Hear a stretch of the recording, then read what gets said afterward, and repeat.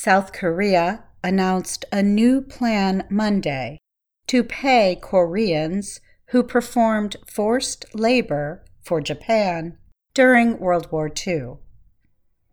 The plan does not require Japanese companies to provide any of the payments, also called reparations. South Korea's Foreign Minister Pak Jin told reporters that a local state-run foundation would use civilian donations to pay the victims. The move is part of an effort by President Yoon Suk-yeol to improve ties with Japan. It is also an effort to solidify security cooperation with both Japan and the United States to better deal with nuclear threats from North Korea. The plan uses money raised in South Korea. However, former forced laborers and their supporters criticized the move. So have opposition Democratic Party politicians. They have demanded direct payment from Japanese companies and a new apology from the Japanese government.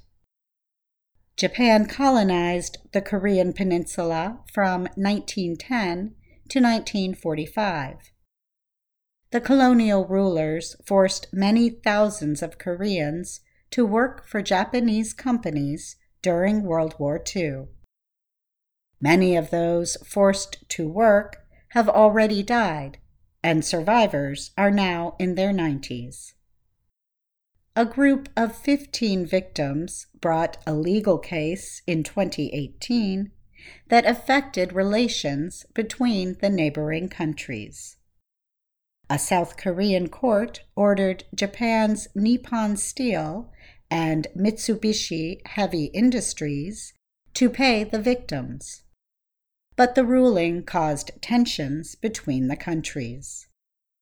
Japan said that a 1965 treaty settled wartime compensation issues.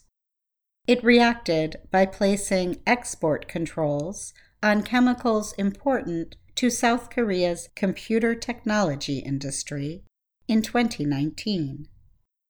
Then President Moon Jae-in answered by threatening to end military intelligence sharing agreements with Japan. The dispute troubled American efforts to strengthen cooperation among South Korea, Japan, and the U.S. in dealing with China and North Korea.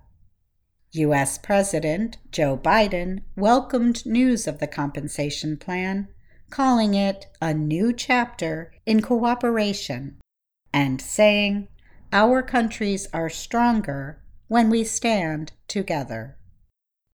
Describing the plan, Pak said, "If we compare it to a glass of water, I think that the glass is more than half full with water." He added, "We expect that the glass will be further filled moving forward based on Japan's sincere response."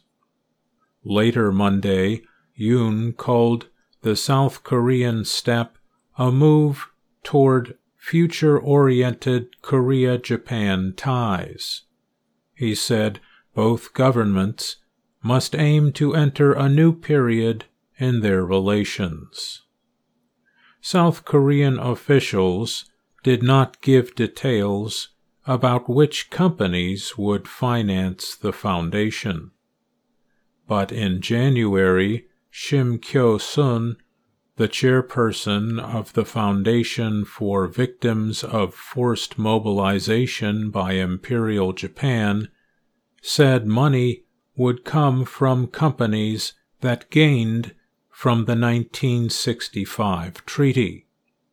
The treaty normalized relations between South Korea and Japan and provided economic aid and loans to South Korea.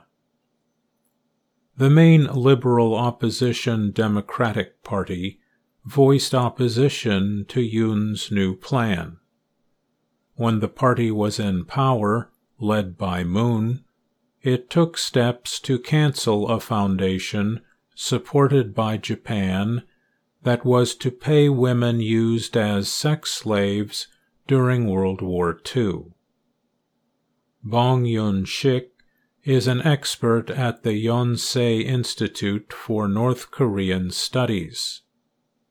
Bong said Yoon likely felt pressure to improve defense ties because of North Korea's increasing missile threats. Chae Yun-mi is a Japan expert at South Korea's Asan Institute for Policy Studies.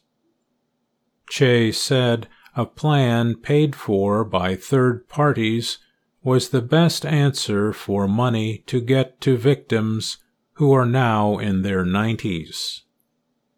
Chae noted that the negotiations have extended for nearly a year, and the plaintiffs would have had the most to lose if the issue isn't resolved now.